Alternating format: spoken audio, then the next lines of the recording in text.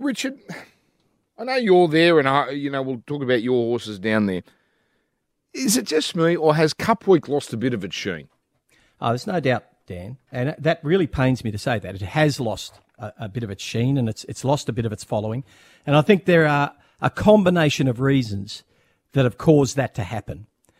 First, the Melbourne Cup is an iconic race that is like no other race in the entire racing world, which is a big, big place.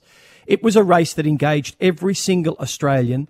They'd watch it on the TV, they'd listen to it on the radio, and they had an opinion on which horse could win, and everyone had a tip or a flutter on the Melbourne Cup. That was the thing about the Melbourne Cup that every other racing jurisdiction, racing nation in the world would have given their eye teeth for. Mm-hmm. And suddenly, someone down at the VRC, which is the club that controls the Melbourne Cup, decided that it should be an internationals race. And they brought in all these international horses, more and more every year. It started off when a few came in. That was a good thing. And then they flogged it to death. Till finally, most of the field was coming in from overseas, and the people didn't know one horse from another. So they lost that connection immediately, which lost a lot of the following of the Melbourne Cup. Cause of that, an unforeseen cause of those international horses coming in was the unacceptably high breakdown rate in the race, which turned a lot of people away from racing, and we're struggling to get them back.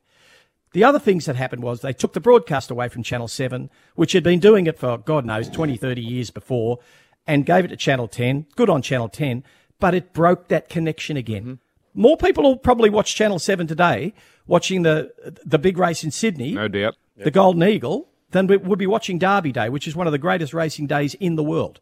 So there are a few of the reasons that they were self-inflicted and they broke that connection. And now it's very hard to get it back. Do you reckon Sydney's hurt that market as well with the Everest and then, as you said, the Golden Eagle today? As Volandis stepped in and absolutely hammered him down there, and because that's something that he was trying to do, wasn't it?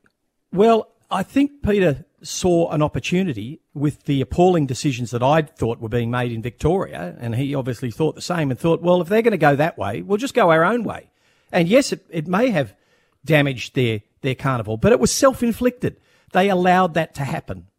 Somehow very fitting that Melbourne, which does, I love Melbourne Woodsy, but it does have an inferiority complex, and they do need to be recognized. They do feel the need to be, I'm not worried about Sydney, but Rich, they do, you lived in Melbourne for many years, need to be recognised on the world stage. We're the world sporting capital. I don't think that's unique to Melbourne. I understand that. I think that's an Australian thing. But I do think that is the heart of the problem with the Melbourne Cup is that they felt the need, this race, it might be the biggest sporting event in Australia, bigger than the Boxing Day Test, bigger than the AFL and NRL Grand Finals and Origin, but no, we need to be recognised on the world stage. But you brought up something interesting there, and that is, the hundreds of thousands of dollars that these owners spend on bringing these internationals that we don't have a clue about them.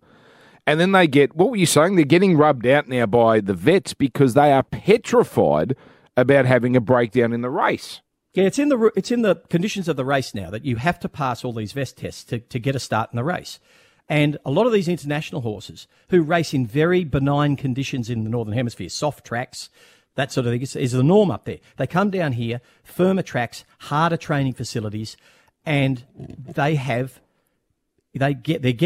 bring with them inherent problems that the vets are discovering here and saying, no, you're not running because we are not going to watch another horse be euthanized after a Melbourne Cup if we can possibly help it, which is a very good thing. But it's having a big impact on the race. And these people are bringing out, extraordinarily valuable horses with great expense to get them out here. And they're getting out here and being CT scanned by the vets, and the vets are saying, no, you're not running. So with the soft track in Freo, it's been running for the last couple of weeks down there. Is it going to be an international big chance to win this one? Well, the ones that get through, you can bet they're getting the conditions that they really like. And not that anyone's turning on the sprinklers or all that rubbish. It's raining here. All right. It is Melbourne. By the way, I said earlier, it was nice to see Melbourne I know they've had all the floods. Nice to see Melbourne get some rain. I mean, I'm just sick of Sydney being the capital of rain in this country and cricket matches being beautiful washed out today, It is actually a nice day. Careful what you wish for, Dan. I know. We don't want another 10 years of drought.